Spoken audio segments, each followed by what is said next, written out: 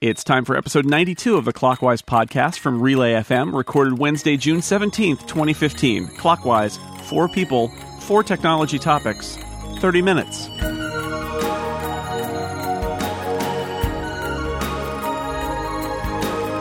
Welcome back to Clockwise, the podcast with a sundial in its family tree. We're getting close to the solstice.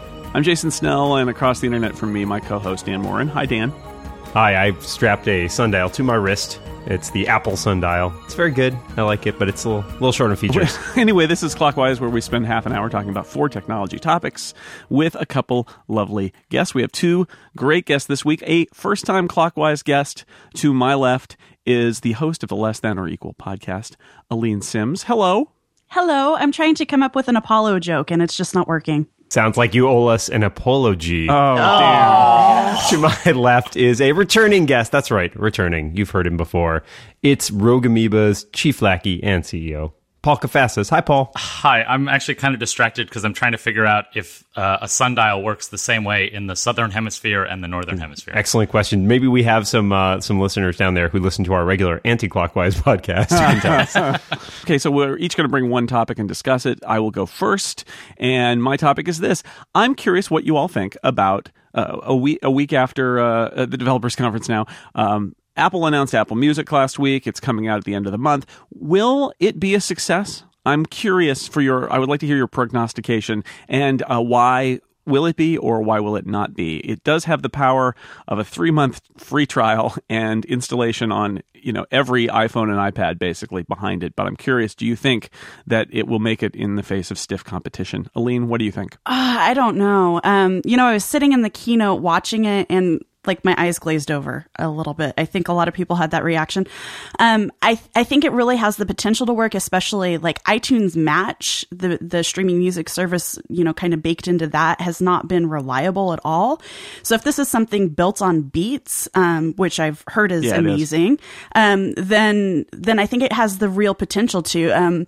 I'm completely unsure about the Connect aspect of it, which is the social media for content creators. I don't see myself using that. I don't see a lot of my friends using that. So it kind of feels like everyone was like, it's ping all over again. And it kind of feels like that to me too, in a way. So I think the music portion has the potential to be successful.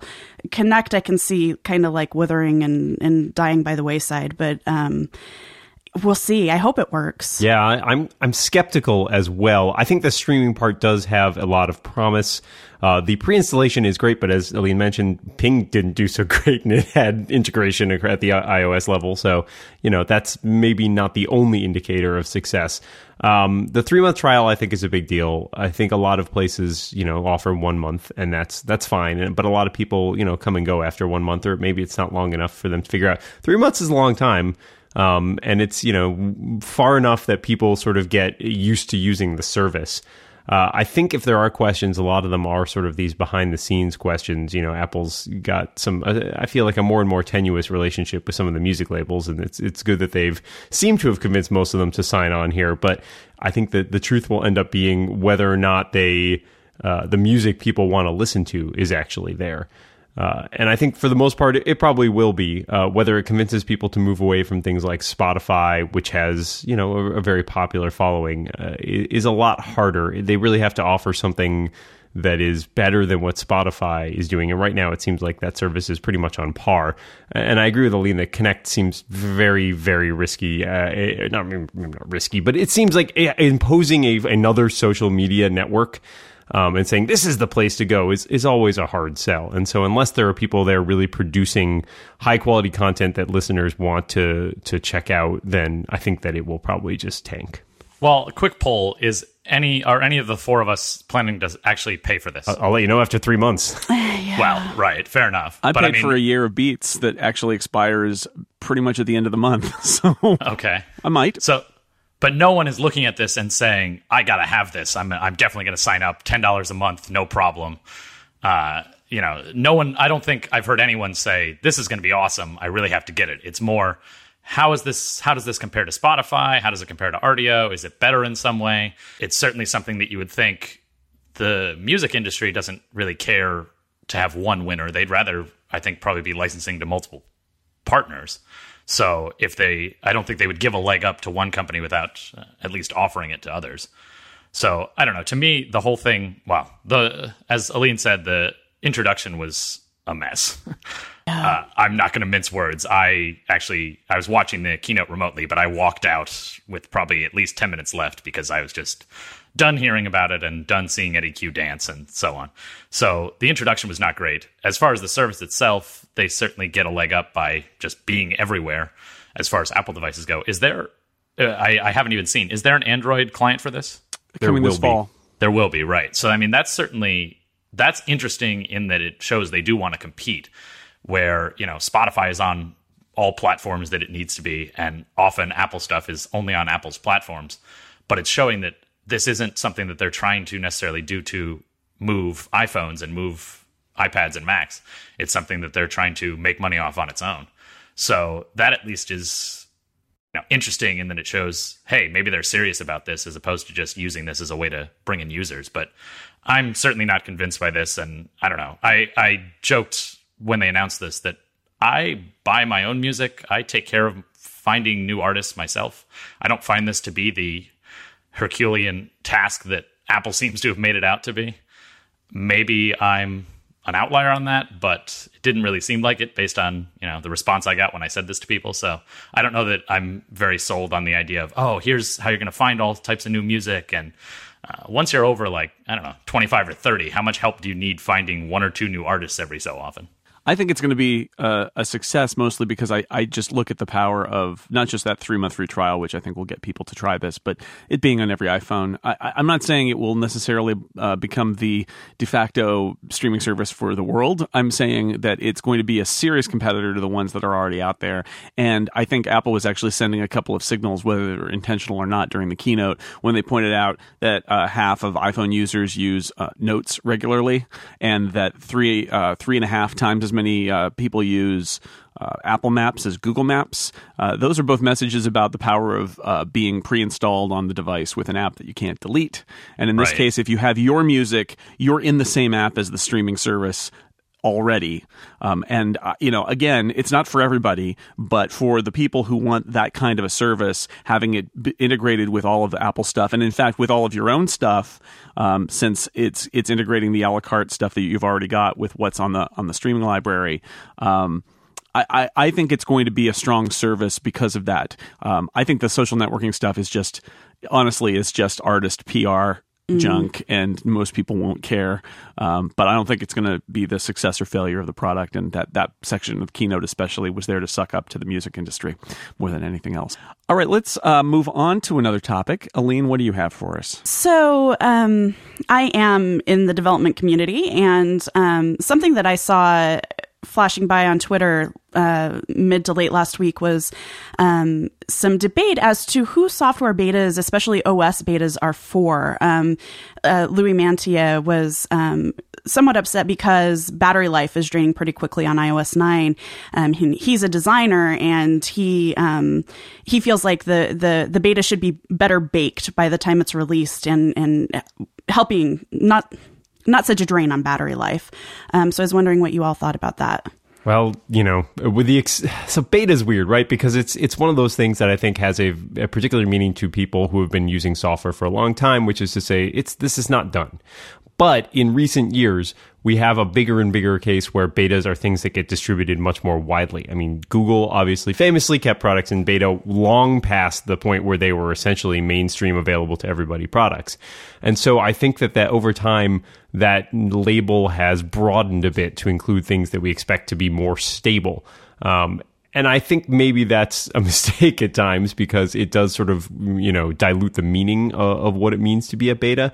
And if you're talking about something that is pre-release software, there's going to be bugs and there's going to be battery problems and all of those things. And I think that it's true that betas are not just for developers, but it's also true that anybody who is installing a beta needs to be aware that there are potential problems, whether that be something like a beta that, the current iOS 9 betas that are for, targeted for people writing apps, or public betas that are targeted for a broader audience. Obviously, I'm sure Apple takes time to make sure that those public betas are a little more solid before they let in, people who are just sort of leading edge users. But, it always comes with caveats. And so I don't think that, I don't know, that complaint to me rings a little bit hollow, because it's like, I don't know, battery performance stuff especially is notoriously bad in betas, especially iOS betas.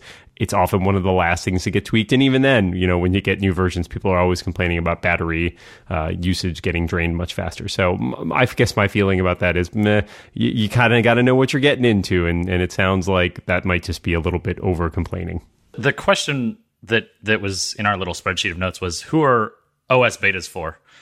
And I have one word, and that is chumps. OS betas are for chumps. If you're a developer, you eventually need to start running the OS betas, especially if you're concerned that you will need to have updates so that you can get your software ready, hopefully for day one. But what is this? Is this the second or third year of OS public betas? It hasn't happened just yet, but it's going to happen next month or so. This is year 2. This is year 2. And I just can't imagine being a customer and running one of these, because so much stuff is broken, third-party stuff especially, and it's not really reasonable to expect developers to have updates in time for a public beta that's coming in just a few weeks after the OS was announced in the first place. If you wait till the final release, you're going to be in a lot better shape. So betas in general, I think it can make sense if you have a piece of software that you use that you're really invested in, but something is coming and you need that feature. It can make sense to run a beta. Your OS is so essential, and if there's any sort of problem with it, it's going to mess up everything. That to me, it's just not something that anyone should be running. So with Apple doing these public betas, I encourage anyone and everyone to not run them and to just wait for the final version. Early on in the OS X era, we would say, don't run the initial release. Don't run 10.2. Wait for 10.2.1 or 10.2.2. And now we're getting even earlier versions than, the initial release.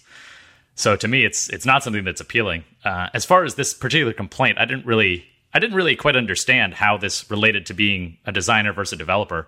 Anyone's going to be impacted by bugs in a beta, whether they're a developer or not. So if you're running it, as Dan said, if you're running a beta and you run into a problem, you kind of brought it on yourself. If it's a fully released product and there's a problem, then you can say, hey, the vendor screwed up. They need to fix this. But if it's a beta, the assumption is it's going to be fixed. And if you found it, thanks for finding it. But you signed up to do that.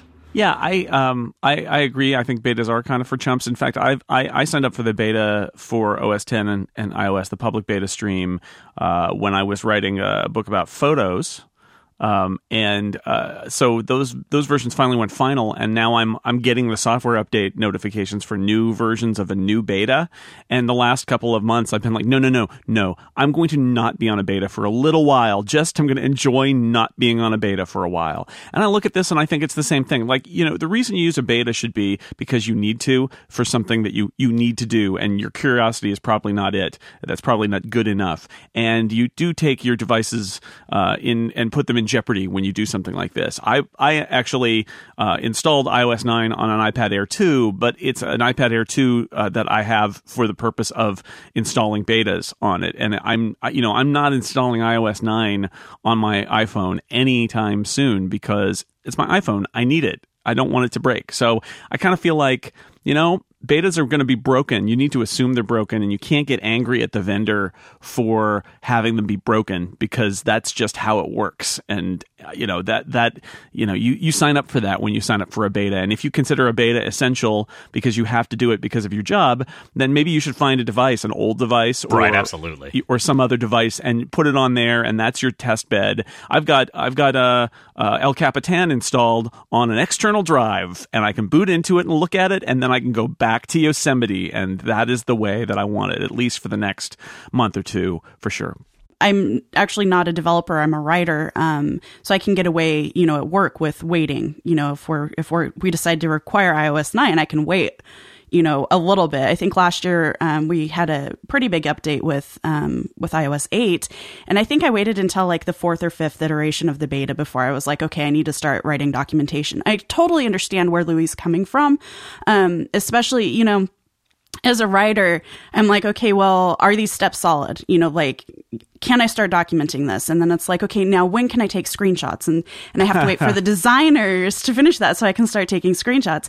And so like I feel his pain. I totally understand. I mean, I worked a 24-hour shift trying to get our documentation up to date at the last minute, because designs weren't in place. There were a couple of things that were in flux, and like it all came down at the end. So I get the frustration, but as someone who's getting into development, it's like, I want these features so that I can start like making sure that my app will actually work, and battery life will come later. And of course, that's predicated on either carrying an external battery pack with me all the time, or having a separate test device. And I've always kind of taken it for granted that that's what you do when you're a developer, I guess. All right, we've reached halftime here at Clockwise, and we have a halftime sponsor this week. This halftime at Clockwise brought to you by JustWorks. JustWorks helps businesses take care of their benefits, payroll, and HR. Running a successful business is hard enough. The thousands of little details can sometimes make it feel overwhelming.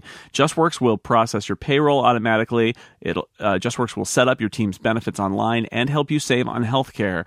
It's just that simple. You can find out more at justworks.com/clockwise. That's JUSTWORKS.com/clockwise. Get 15% off your first year at JustWorks when you sign up using the code Clockwise.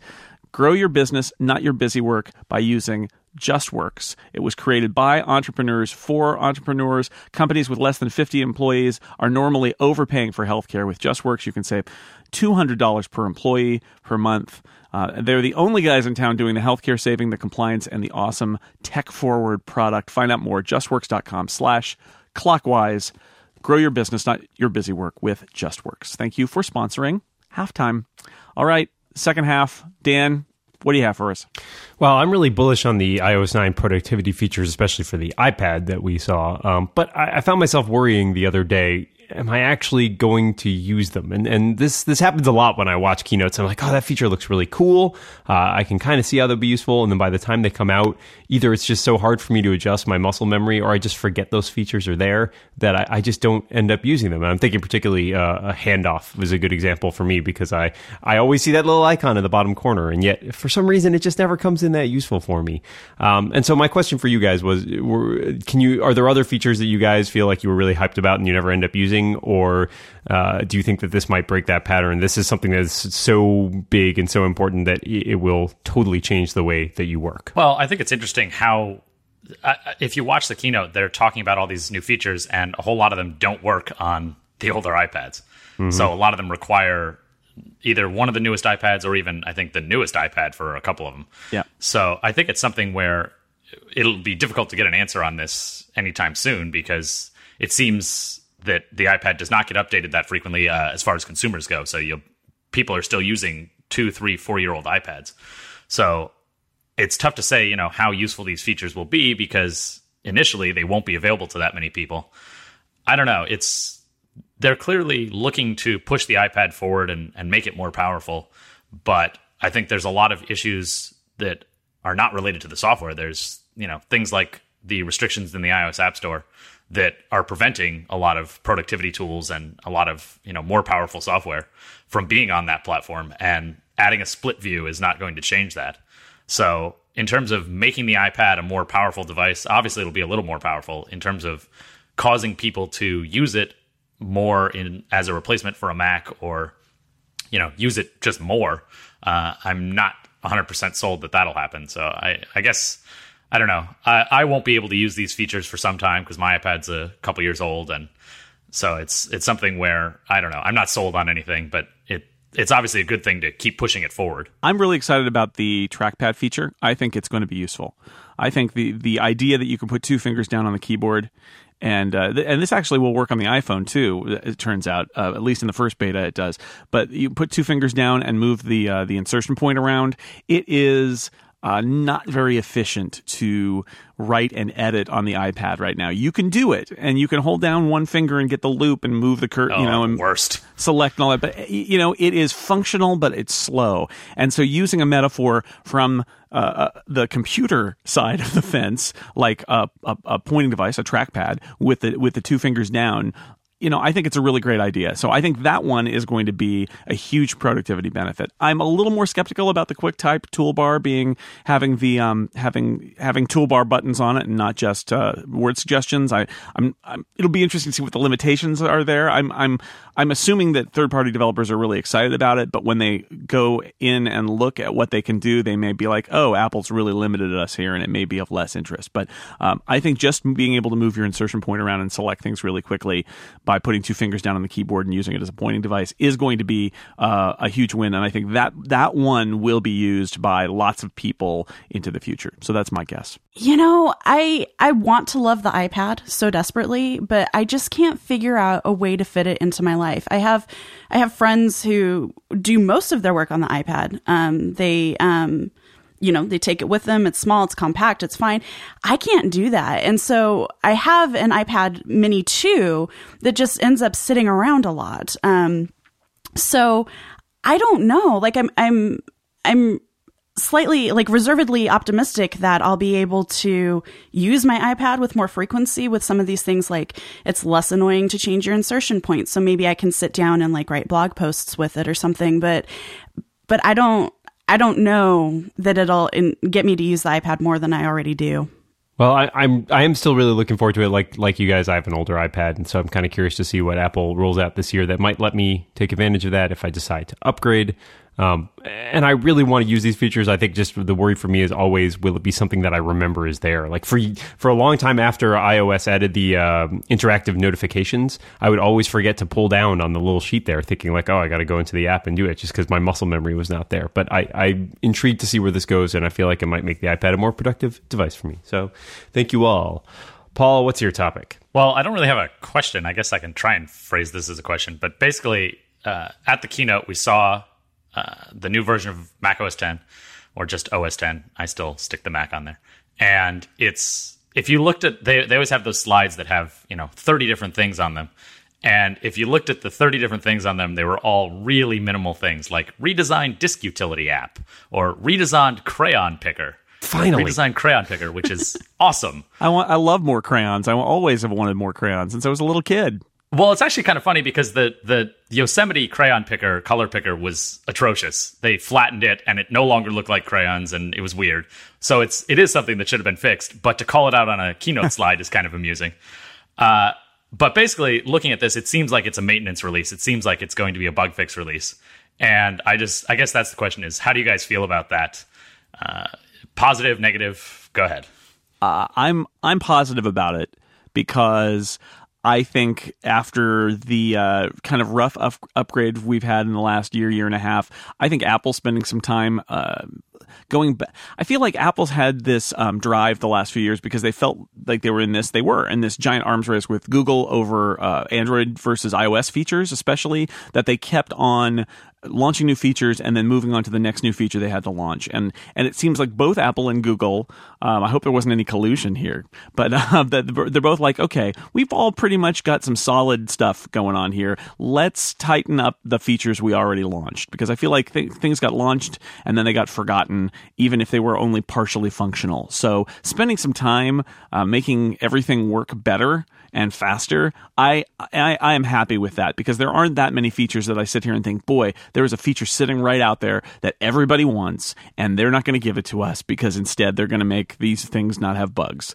or make my iPhone last an hour longer. I'm okay with them tweaking energy settings and making my iPhone last an hour longer. I'm happy with that. Yeah, I totally agree. I just kind of feel like we've had so many the little thin paper cuts over the years that they keep pressing forward new features, that finally we get a chance to kind of sit back and breathe, and maybe I won't get Springboard crashes all the time when I'm on my phone, and maybe, issues like the Discovery D process run. Yeah, those kinds of little things that really aren't necessarily a big deal in most cases are such annoying little paper cuts that I'm really excited to kind of get some relief from that pressure. Yeah, I agree with all of you that my Macs are my daily work machines. I like them to be as bulletproof as possible, except when I'm running betas, obviously. And I really feel like this is a good time for them to do a lot of these sort of maintenance stuff because this stuff tends to pile up. I feel like it. There's a lot of time with that sort of breakneck pace of updating every year. A lot of stuff gets thrown by the way. We'll fix that later. We'll get to that down the road, and then 3 or 4 software updates down the road, and you're like, oh god, this thing still isn't fixed. Like this has been forever. And so it's nice to see them sort of take a step back, take a breath, refine, and say, okay, let's concentrate on making this solid and making this reliable, and worry less about adding new features that, again, people may or may not end up using.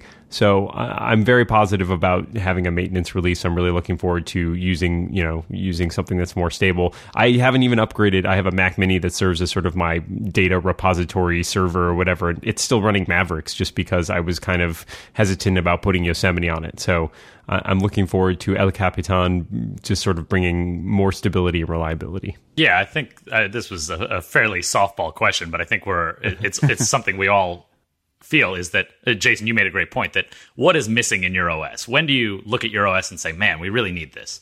With iOS 1, you could say, man, we really need copy and paste. This isn't even here. You should have an update as soon as possible. And iOS as a younger platform, they've added more stuff over the years every year. And, it's obvious that it's matured well, but it needed that maturity. OS 10 has been pretty mature for several years, it seems like. So to me, knowing the bugs that were in Yosemite and knowing hopefully the fixes that will be there, I think it's a very good thing. I think the only thing that I have a question about is, do we still even need an annual update? As far as, every year, do we need a new version of Mac OS 10? As a developer, I say no. As a customer, I say probably not. I'm hoping that, at the very least, they slow things down as far as constantly adding new features, which at least this year it seems they've done, but we'll see what happens in the future. All right, great questions. We are at the end. We just have a moment for our bonus topic. Our bonus topic, we asked for listener suggestions. You can always tweet them to us at Clockwise_Pod. This bonus topic suggested by listener Lara. What's a summer read you're looking forward to or would recommend to others? Very summary topic. Aline, do you have a reading suggestion? The two I'm looking forward to, since I'm so sci-fi-y, John Scalzi is doing another collection of Old Man's War universe short stories. Wow. And the next in the Expanse series are the two things that I'm really looking forward to. Well, you took that one right out of my mouth, Aline. I was going to say Nemesis Games, which is the new Expanse book, which I actually just finished and I really enjoyed. But I will say that for those who have not started in that series, Leviathan Wakes, great summer read. Take it to the beach. It's heavy. It'll hold down your towel. But worth it. It'll hold down your towel nicely. Well, L-Dog, I've never really identified with the concept of a summer book. I budget my time very poorly, so I just read whenever I want. And that usually means not sleeping and just reading. So I don't have like that mindset of this summer I'm going to read this. But given the other members of this panel, I have a good one of my favorite books. It's a book called Begin to Exit Here by John Welter. And the subtitle is A Novel of the Wayward Press. And it's somebody who was in the newspaper industry in the 90s, and then sort of right as it was looking like it might be in trouble. So appropriate for the other members of this podcast and also enjoyable for anyone. And I'll throw out a couple of The Expanse I was going to mention too, but I knew that Dan would. I didn't know that Aline would too.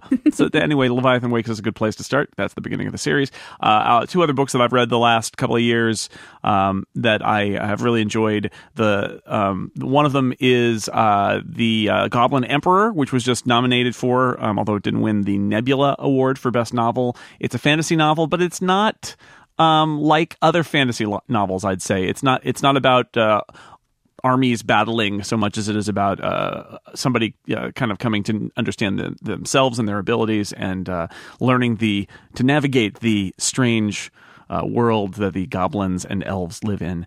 And also The Golem and the Genie by Helene Wecker, which is a fun book that I read last year about a golem and a genie, and they meet in old New York. They're immigrants, and it's an immigrant story, except the 2 immigrants in question are magical.